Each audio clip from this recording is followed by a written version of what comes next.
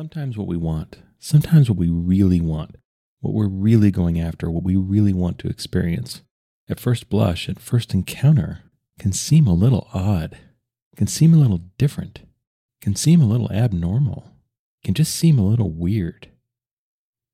It can be a bit of a jarring experience to come face to face with this, to face this head on, to really realize that we want something that's just not normal, not standard, not what everyone else wants. A little different, a little strange. But like any other self-realization, like any other self-exploration, at the root of it needs to be two very core, very critical things. That's awareness and honesty. That we can't really be fully aware unless we're prepared, unless we're open to take in and accept what we find, what we become aware of, what we witness. That as long as we're unwilling to hear the truth, we'll forever separate ourselves from ever fully knowing the truth. That sounds obvious, but it's something that can get very easily lost, something that can be very easily missed. And especially in our culture, especially when what we want, what we pursue, what we endeavor after is modeled to us so thoroughly throughout our entire life, it can be really difficult to feel like our desires are different, that in some ways we break the mold a little bit, that in some ways we don't conform. We're not the same, we're different.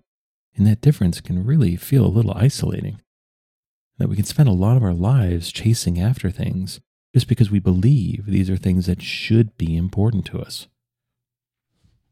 We inject this normalcy, this expectation into our own dreams and desires. And sometimes we do this at a great disservice to ourselves. Sometimes this causes us to pursue things, to involve ourselves in things, to persist in things that we don't actually want. And so no matter how much payoff we receive, no matter how much success we experience, no matter how many accolades we get, no matter how many rewards we get, no matter what the overall compensation is from this pursuit, it never really matters that much to us because our heart isn't really in it. We're not really in it. We're really only invested in it partially because it isn't what we really want. It's kind of like if we've ever experienced the thing of where we really start paying attention to what we eat and how much we eat. And I think we can realize a funny thing, that when we have exactly what we want, exactly the precise thing that we want, we actually don't tend to overeat that much.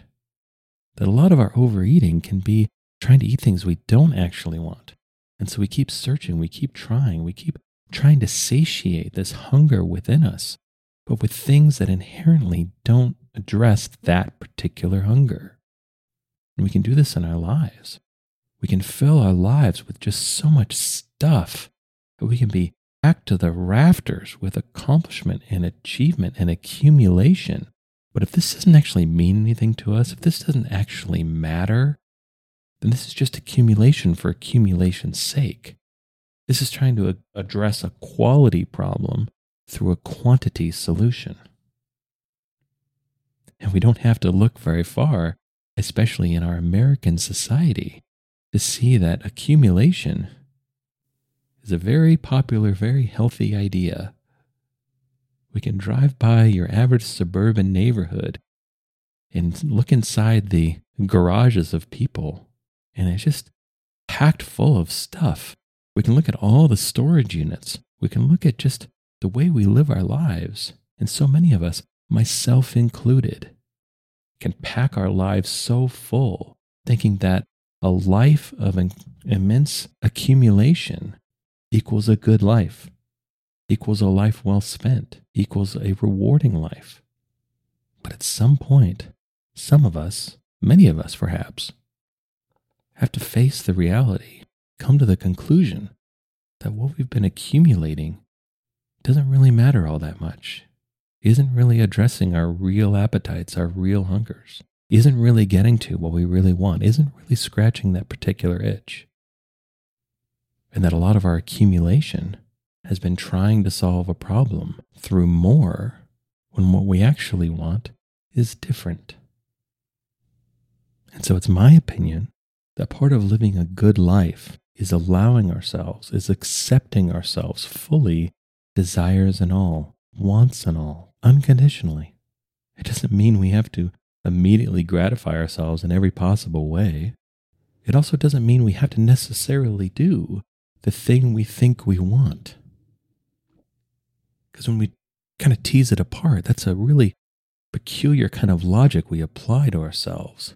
That if we've been working as an accountant our entire adult life, but what we really want is to be a juggler on a cruise ship, well then, that means I have to completely blow up my life and throw everything away, and then I'm stuck only ever being a juggler on a cruise ship.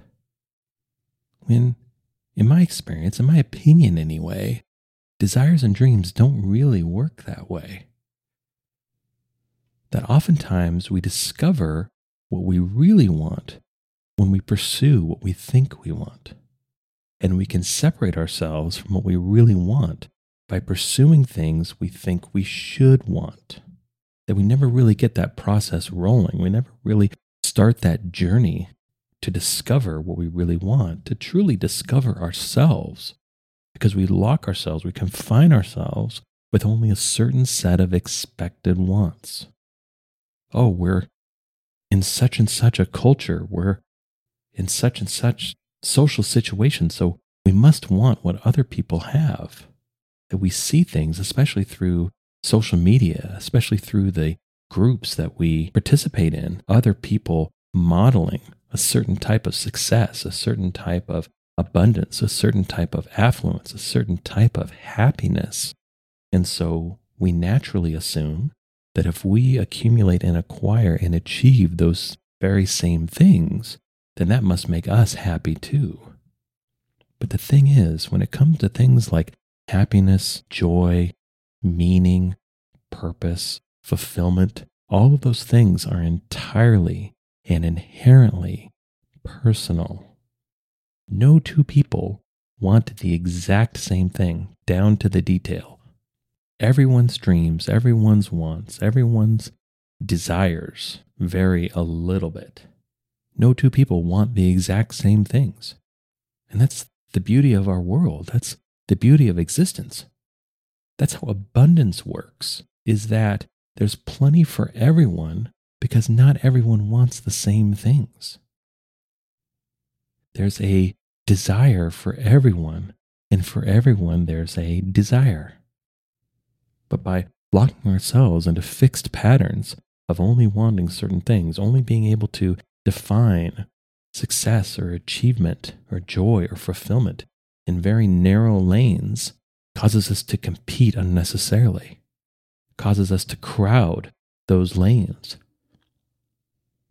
where we invent and perpetuate this never-ending rat race, or at the very least a never-ending hamster wheel of trying to get something that everyone else is trying to get at the same time. But I'd be curious if we'd find things to be far less crowded, if we actually allowed ourselves, and we actually allowed others as well, to go after, to pursue what they actually want.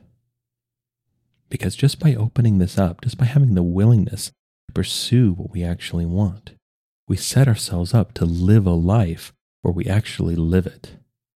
And again, it often isn't what we think. That our example of our poor accountant that spends his afternoons dreaming of juggling on cruise ships, maybe that cruise ship juggling isn't really what he actually wants. But if he never allows himself to at least entertain it, if he never allows himself to ever actually pursue it, he'll never be able to find what lies beyond it. That a lot of times what we think we want, especially if we've never actually pursued what we want, are assumptions, are a little clumsy, or at the very least unrefined and unfocused, because we've never actually tried. We've never actually allowed ourselves to pursue what we really want. So we've never really developed the life skill. We've never really developed the practice of trying to live what we want, of trying to really go after what we want, of engaging with the question, the idea How would my life be different if I actually went for it? How would my life be different if I actually pursued what I want? And of course, getting comfortable with, getting curious with, becoming aware of what we really want doesn't mean that we'll all of a sudden become impulsive and irresponsible. Doesn't mean that we'll instantly throw everything away. That's the fear of our upbringing. That's the fear often of very well-intentioned people not wanting us to suffer and struggle. We start inheriting these messages as children of usually well-meaning adults that are just trying to set us up for a life absent of struggle and strain and failure. But I think anyone who's lived any amount of life realizes avoiding those things is actually impossible. Even if we make the most sound, rational, logical choice on what we pursue, we will still have struggle. We will still have strain. Those are inescapable parts of life. But we also really cut ourselves off from a lot of elements of life when we're unwilling to suffer, when we're unwilling to struggle, when we're unwilling to have strain. Because on the other side of that struggle and suffering and strain is growth. It's kind of like if we completely wall our lives off and try to prevent ever feeling any kind of pain, then we separate ourselves from ever feeling a similar, if not increased amount of joy. This could be something as simple as we have a dream where we really want a certain pet, we really want a dog, but we can't bear the fact it rips our heart in half that someday that dog will die. And when that dog dies, that will be very sad. That will be completely desolating. And so we separate ourselves, we exile ourselves from the joy of having that wonderful animal in our life because we're so afraid, we're so unwilling to feel the pain of when that animal leaves. That life presents us with a similar sort of bargain with all of our dreams, with all of our deep-held, strongly felt desires. Yes, we may be disappointed. Yes, we may have our heart broken. Yes, we will certainly encounter and experience failure. Yes, we will certainly encounter and experience pain. But if we're unwilling to feel the negative, we'll also separate ourselves from the positive. We will confine ourselves to such a narrow and small life. We can build a life that feels mundane and routine and just like a never-ending checklist. That we're constantly checking things off, but we never really feel like we're getting anywhere. We never really feel the reward, the satisfaction, the nourishment, the fulfillment of our own life because we're not actually pursuing what we really want. It's a part of pursuing what we want. A big part of pursuing what we want is first endeavoring after, getting curious about, identifying, what do I really want? We can really help inform this question by understanding who we really are, what actually matters to us, what our value system really is, what energizes us, what de-energizes us, what makes us feel alive, what makes us feel like we're slowly dying.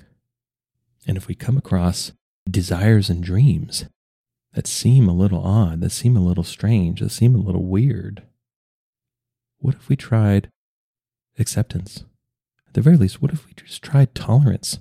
What if we just allow these dreams to exist, knowing we don't actually have to even act on them? But by pretending they don't, by trying to satisfy ourselves with doing things we don't actually want to do, doesn't really get us anywhere. It just separates us from the life that we want even more, even further. Because if we think that what we want is a little too weird, a little too strange for us, then we'll also interpret that as whatever we want as being impossible, at the very least as being unreasonable. But are we sure? Have we actually tried? Because so many of us give up on what we want, end up being talked out of what we want, either by well-meaning people around us, or our culture, or more often, ourselves. So many of us quit joy, quit fulfillment, quit meaning before we even try, before we even give it a chance. And so I guess all I'm advocating for, all I'm a fan of, is trying, is trusting ourselves and seeing what happens. Of course, being responsible, of course, being aware. We have to be grounded in the truth. We have to be grounded in reality. That's obvious. But we can both be grounded in truth and reality as well as pursue what we actually want. Because a lot of times, if we think we have pretty wild ideas about what we really want and we actually start to pursue them, we'll realize that those things aren't actually right. That those are kind of fanciful dreams that we'd had from a state of where we were doing something that was particularly unnourishing or unfulfilling or unrewarding. That we constructed these grandiose solutions because we felt bad, because we were starving. We needed some sort of nourishment. We needed life to give something back to us so badly that it seemed like it would take a solution that was great and grand and huge and amazing. When if we actually start exploring what we want, I think most of us find that we can be gratified, we can be satisfied, we can be satiated with far less than we thought. That it doesn't actually take fame or wealth or tremendous achievement or accomplishment or notoriety to get what we want. Is that sometimes, at least, those things are actually a pretty paltry substitute for what we really want. And it's an interesting thought experiment to ask ourselves, to really entertain the idea, what would my life be like if I actually accepted what I really want? If I wasn't the first person to tell myself no, if I wasn't the first person to tell myself can't, because those no and can'ts usually lead to won'ts. That this can be an unfortunate thing that happens to us as we grow up, as we become adults, is we feel we have to put all childish things away. And one core childish behavior that many of us put away is dreaming. It's having dreams that are unfettered, that are truly free. That we have to confine our dreams, we have to confine our wants to very narrow lanes of expectation, to very narrow lanes of tradition, to very narrow lanes of what we should want, of what should be good. But when it comes to things like meaning and fulfillment and happiness and joy, we all know there is no should. Either it is or it isn't. And everything is or isn't for us personally, individually. No matter how happy something makes someone else, that's no guarantee that'll make us happy at all. In fact, it could be quite the opposite. The thing that brings someone else tremendous joy can bring us tremendous misery. And we just make our path so much longer. We make our life so much more dreary and grim, or at the very least confusing, by introducing comparison with our dreams, with our desires of doing things because other people are doing these things and it seems to be working out pretty great for them. But at some point, we all have to ask ourselves, well, how does this actually work for me? How does it actually fit and comport with what I want, with who I am? From a broader perspective, how does this actually fit with why I believe I'm here? That if I believe this life, this existence, exists with a purpose, what is that purpose really for me? What am I here to do? If life is all about growing and expanding, in what direction am I meant to grow and expand? In what ways am I here to become a more ideal version of myself? What evolution, what refinement am I here to go through and experience? Because a big part of walking this spiritual path is encountering and embracing the truth. And one of the best ways we can start ourselves on that path is learning to be honest with ourselves, learning to be honest about ourselves. We can see this reflected in ideas like, I am that I am. And of course, something as kind of vague and abstract is this is open to interpretation, certainly. But the way that I interpret it anyway is that there are two ideas surrounding our own identity, surrounding our own ideas of ourselves, and that we can best bring these two ideas into union with each other by bearing witness to ourselves, knowing that we are that we are. Or to put it another way, we are that we're being. We can have these two ideas of ourselves. We can have this concept of ourselves. Then we can have how we actually are, what we actually do. Because the best way to get to know ourselves, the best way to really know ourselves is to really be aware, to really bear witness in what we actually do, how we behave, how we think, what choices we make. When confronted with a situation, do we do A or B?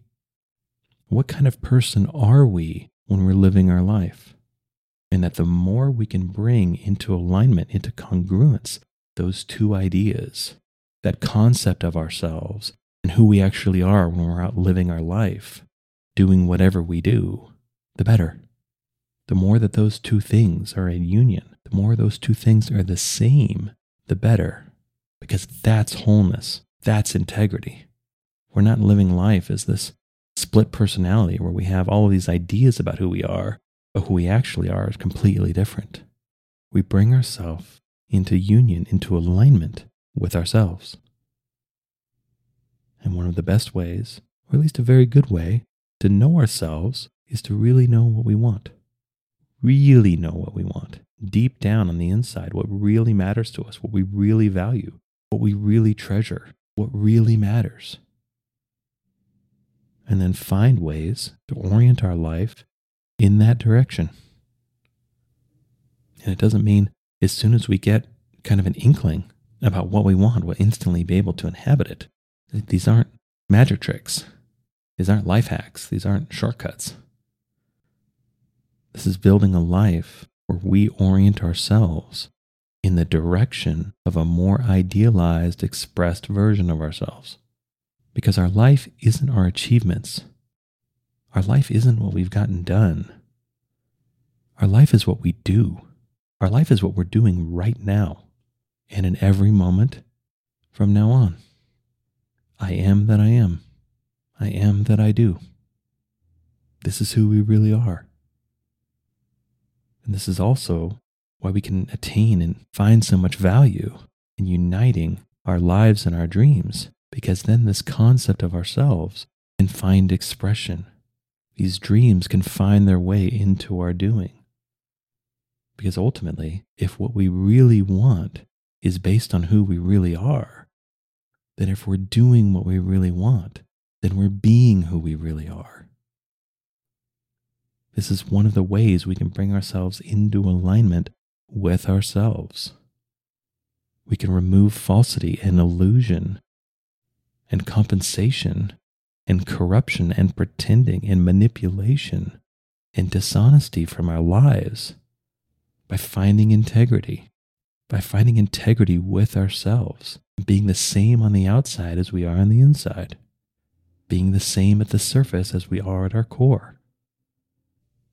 Because we find the life we want by pursuing what we want. We live the life of our dreams by being honest about what we really want and by actually pursuing our dreams, no matter how unusual they may be. And if we want to be a juggler on a cruise ship, we should try to be a juggler on a cruise ship. Because I think for most of us anyway, the biggest regrets we have are the things we didn't do. Of course, I've done a million things I wish I hadn't. Of course, I look at some of the things I've done with a little bit of embarrassment, or the very least like, why didn't I do that? But the big ones, the ones that really hit different, are the things I didn't do. Because there'll always be that wondering, there'll always be that uncertainty of what would have happened if I would have gone for it. What would have happened if I would have gotten over my own fear, my own insecurity, my own unwillingness to go with myself, my own unwillingness to truly be myself. Those things that really matter to me, what would happen if I really went for it? If I really made that the centerpiece of the life that I'm trying to build, if I really made that the focus of the life that I'm living, of the person I'm being, and that I've found anyway, bringing these aspects of myself into alignment pays incredible dividends. It's hard to express and fully appreciate the value of a life aligned. And conversely, I've definitely lived the conflict of a life out of alignment. That's actually been most of the time. And a lot of that time was pretty awful. And so I think it's important, in my opinion anyway, I think it's vital to actually pursue what we want, to actually accept our own dreams, to fully, unconditionally accept ourselves, and then lean in that direction, nourish those ideas, express the reality of who we really are, and find our way to a full life, find a way to pursue our dreams, no matter what they are, and allow our dreams to shift and change. Know that just because we're pursuing something doesn't mean that's all we'll ever be able to do. Doesn't mean that will lock us in to only one particular life. I think if we think that way, that I can't possibly go do this thing because then that will confine me to a very specific life that I may not even want. That's the thinking of someone who's already confined, that already feels perhaps a little trapped. And I'd make the argument anyway, that confinement is through how we confine ourselves. That oppression we feel is through us oppressing ourselves. And one of the ways so many of us so easily, so comfortably, so automatically oppress ourselves is by talking ourselves out of what we actually want, talking ourselves out of our own dreams. And so what's the harm in trying? We can trust ourselves. We're responsible people. We're aware people. We're not going to do anything damaging. We're not 4-year-olds given keys to a car. We can try. We can attempt. Because in my opinion, the most regretful life is for the one that's been unlived.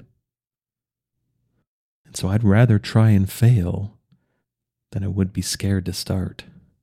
And so in my own life anyway, I've had to come to grips with all of these things.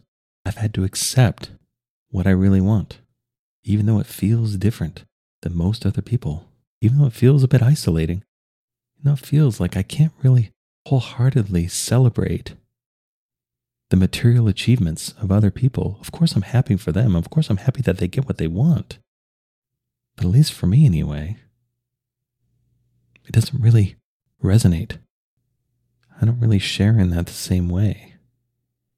I feel the calling to a different path. I feel the calling to a path that feels like unity, that feels like union, and it feels like unity, and it feels like union with who I really am, with what I really want, with what my dreams really are, with what my desires really are.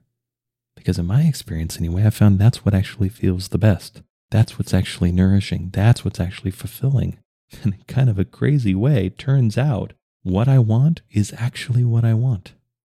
And living what I want is actually pretty good. So that's a worthwhile pursuit. That's a worthwhile thing to do. At the very least, it's a worthwhile thing to try. Because as long as I'm trying, I'm on the path. As long as I'm making an attempt, I'm growing towards that more ideal version of myself. It might be slow going, may seem like it's actually moving backwards a little bit, but at least I'm not stuck. At least I'm not stagnant. At least I'm not captured and confined through my own unwillingness to accept what I really want. Because I allow myself to want what I really want, I set myself free. I set my heart free to desire, to dream. And by setting myself free, I also set myself free to walk the path of actually experiencing it. I hope you enjoyed this episode.